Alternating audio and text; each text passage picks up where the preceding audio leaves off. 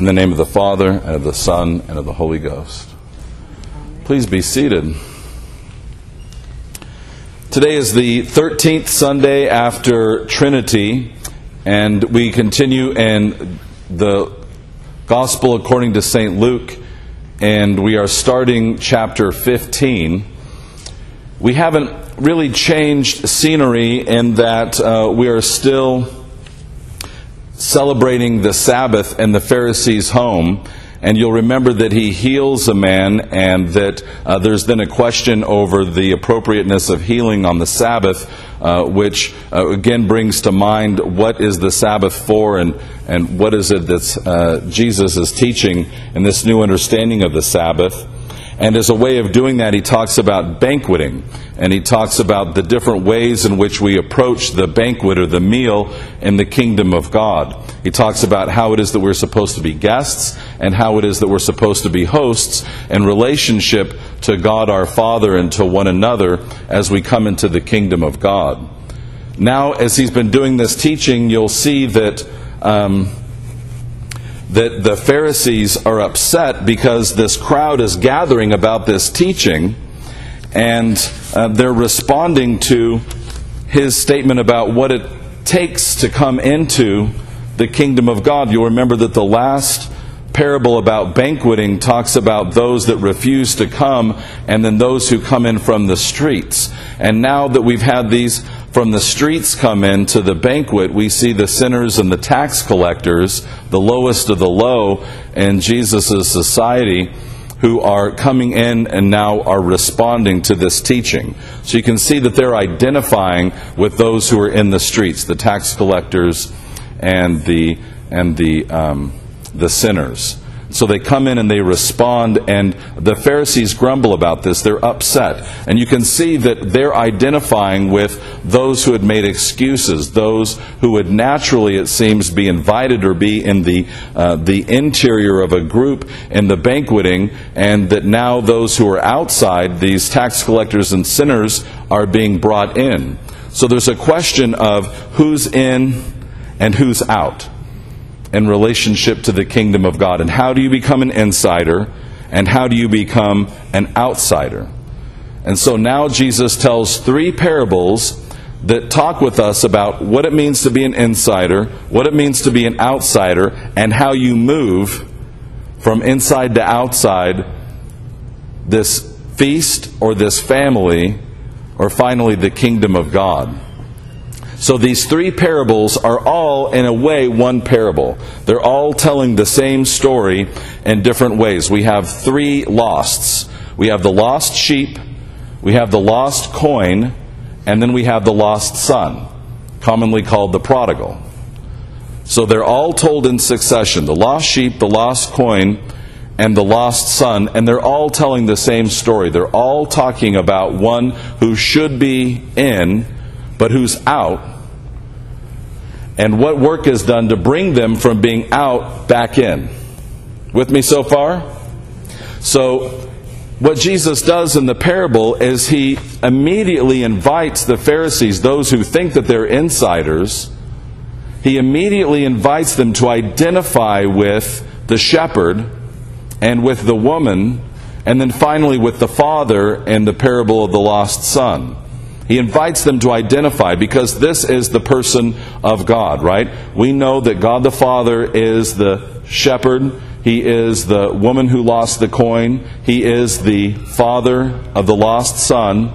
And he's searching for those who are lost. So this is the first thing. He says, "What man of you?" So he's inviting them to identify with these, and what he's relying upon is the truth that is written upon the heart of everyone made in the image of God. So we don't have to explain truth, we don't have to explain right from wrong, we don't have to explain fair, because it's written upon the heart of everyone. And so everyone is going to understand what it means to have lost something and to bring it back. They're all going to be able to identify with this. And so Jesus is relying upon that identifying. And we see that there is this rejoicing over the one that is lost rather than over the 99 that are still there. And so what Jesus is saying is the one who is lost, has a greater value for the shepherd, and that he's searching, and that he's active and trying to bring that one back even though 99 are in. And so he's trying to change the way that they think about those who are lost, the way that they think about tax collectors and sinners, to say, we want to be searching for them. We want to be wanting them to return to God with the same kind of desire that a shepherd would have over that lost sheep. We need to have the same desire over these lost, these sinners, that the shepherd has over the sheep. And then he does the same thing with the coin. He says, even though you've got 9 coins still, that one that's lost is the one that activates you. The one lost coin is the one that gives you that energy and that gives you that impulse, and that you're moving forward for, and that you're lighting the lamp and you're sweeping. You're doing all this activity over that one that is lost. So again, he's saying that the heart of God is for that one sinner who is outside of his kingdom that he desires to bring back in. Now, the sheep and the coin have roles for us to be able to identify. There are elements of the sheep and the coin that we need to be able to identify with if we're going to identify not just with the shepherd and with the woman, who we should accept Jesus' invitation, right? And to say, yes, we want to be desiring those who are outside to come inside. But we also need to recognize that we too are the lost son and the lost coin and the lost sheep, right?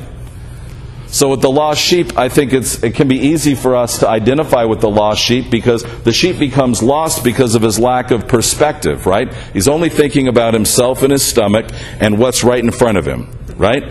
Sheep are not standing up on the top of the hill with the visor on, right, and a map saying, oh, let's see, where is the good grass going to be, right? The sheep is doing this.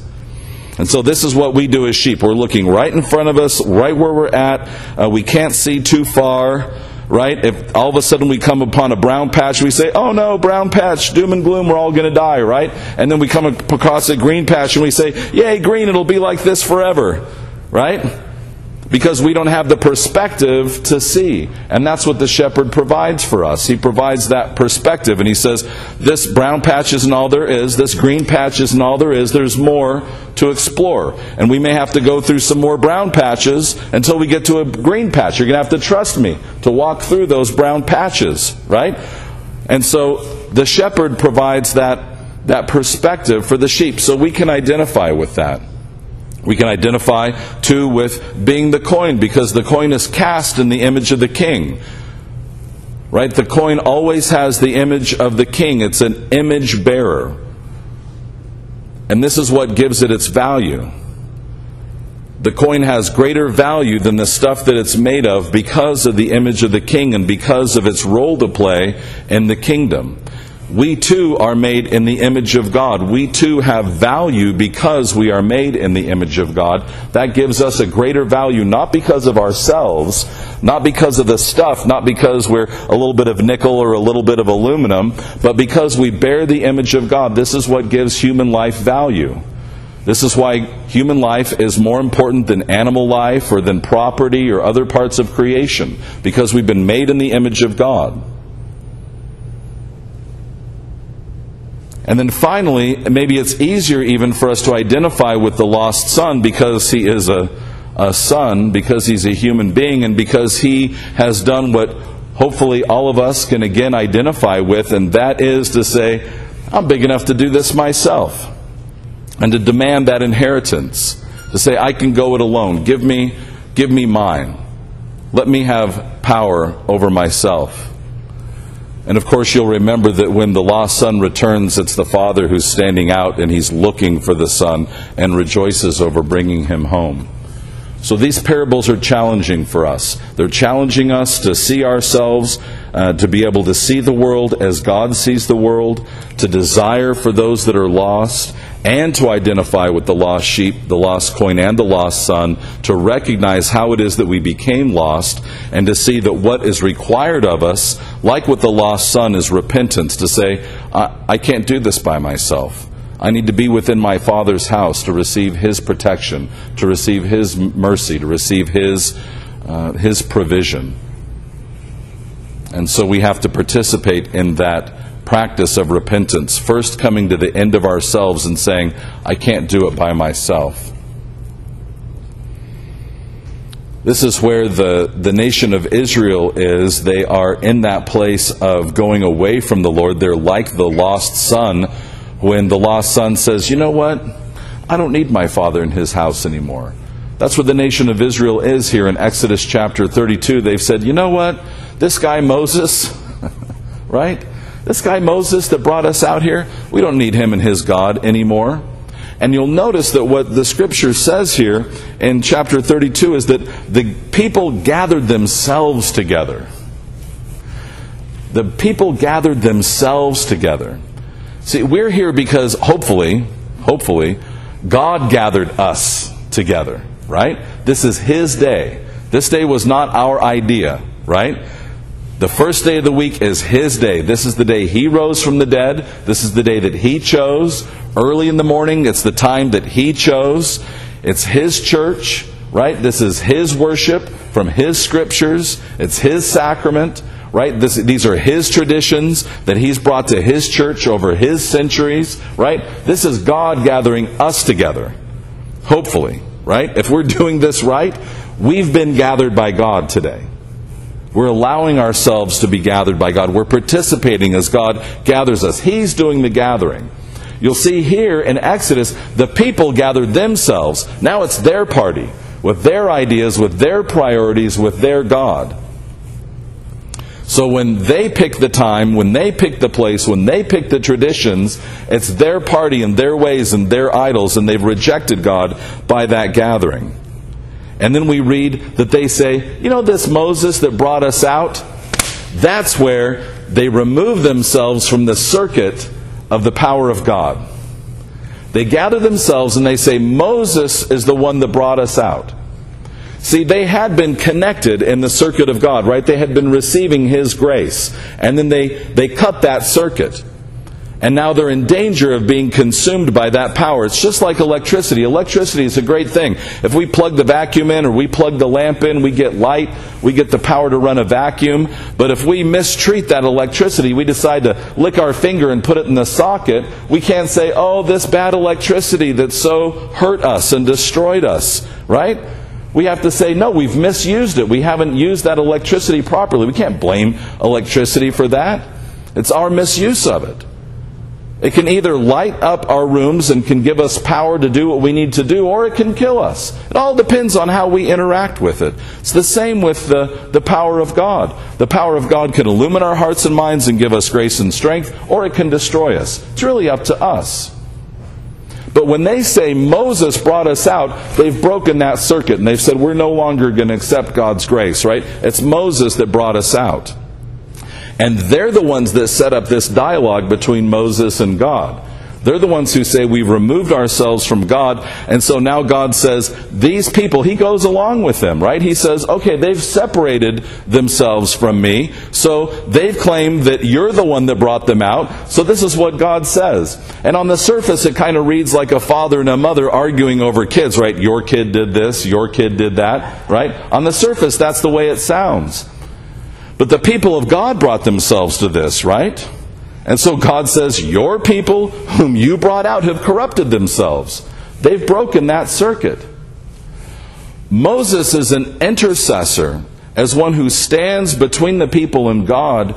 He says, no, Lord, I want to close that circuit again. I want to reconnect to you. I want you to be the one who gathers us. I want this to be your plan.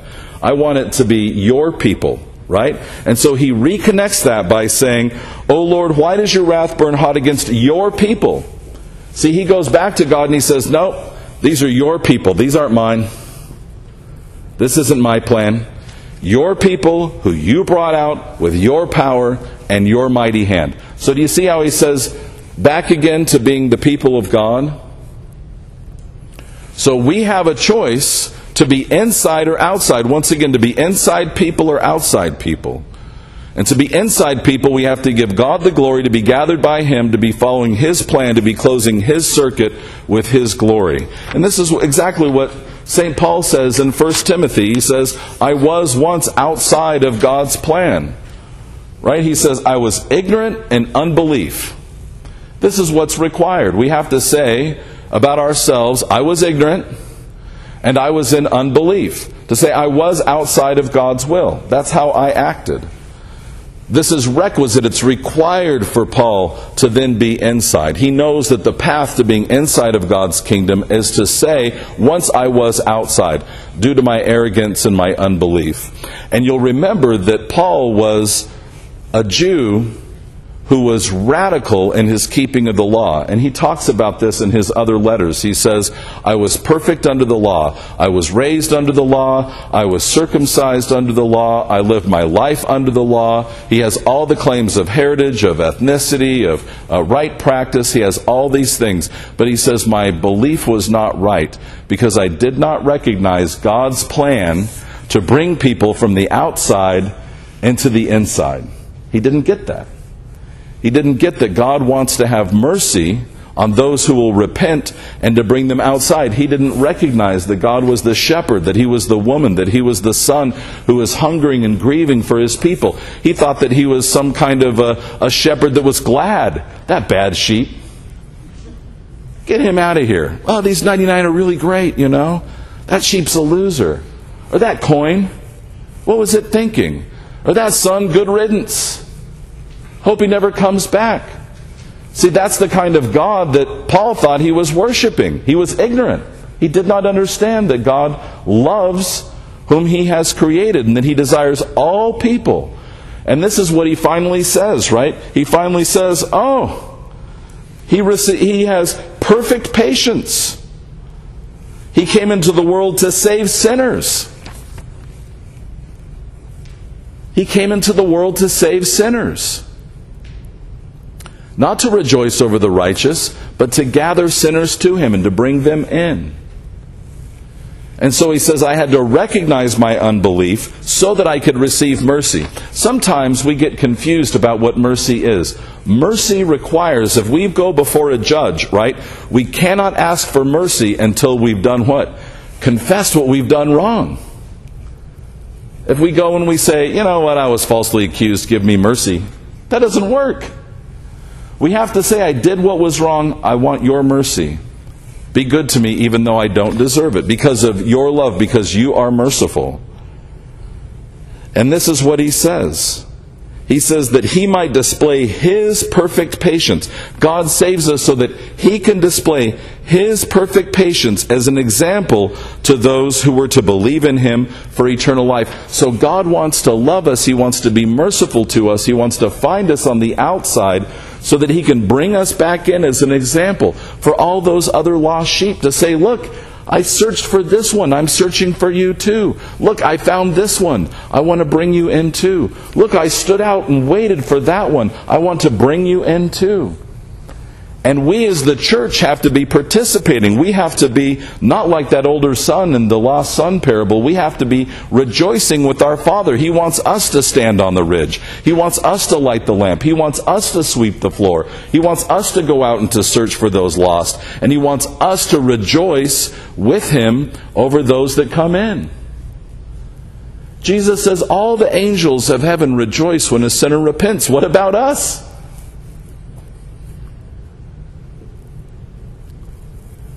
The only way to rejoice over a sinner who repents is to recognize that we too have received mercy.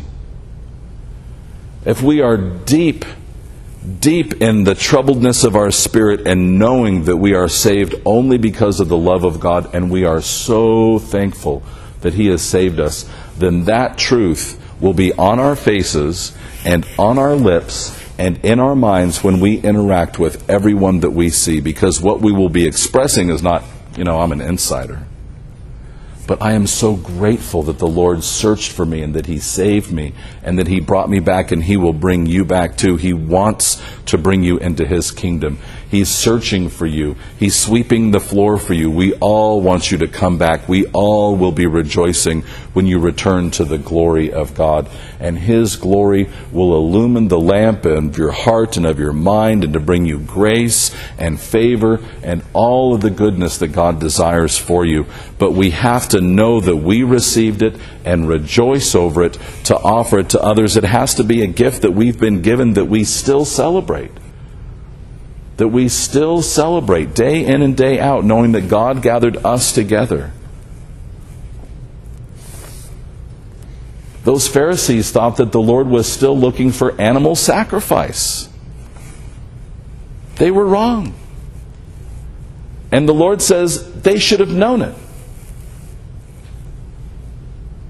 The psalmist, hundreds of years before, almost 1,000 years before, writes what? The sacrifice of God is bulls and rams? No. The sacrifice of God is what? A troubled spirit. This is the sacrifice that we offer to God. This is what we're bringing before His altar today. We're not bringing anything but a troubled spirit, anything but a hunger to be rejoined to His grace and to receive His mercy. A broken and a contrite heart, O God, you shall not despise. He will not despise this gift. He will not turn it away. He will accept it, and He will remake us, and He will invite us in, and we will be lamps and examples to those that are in our neighborhoods and in our communities and our workplaces, so that we too might participate in searching for them and hungering for their return to the banqueting hall of Almighty God.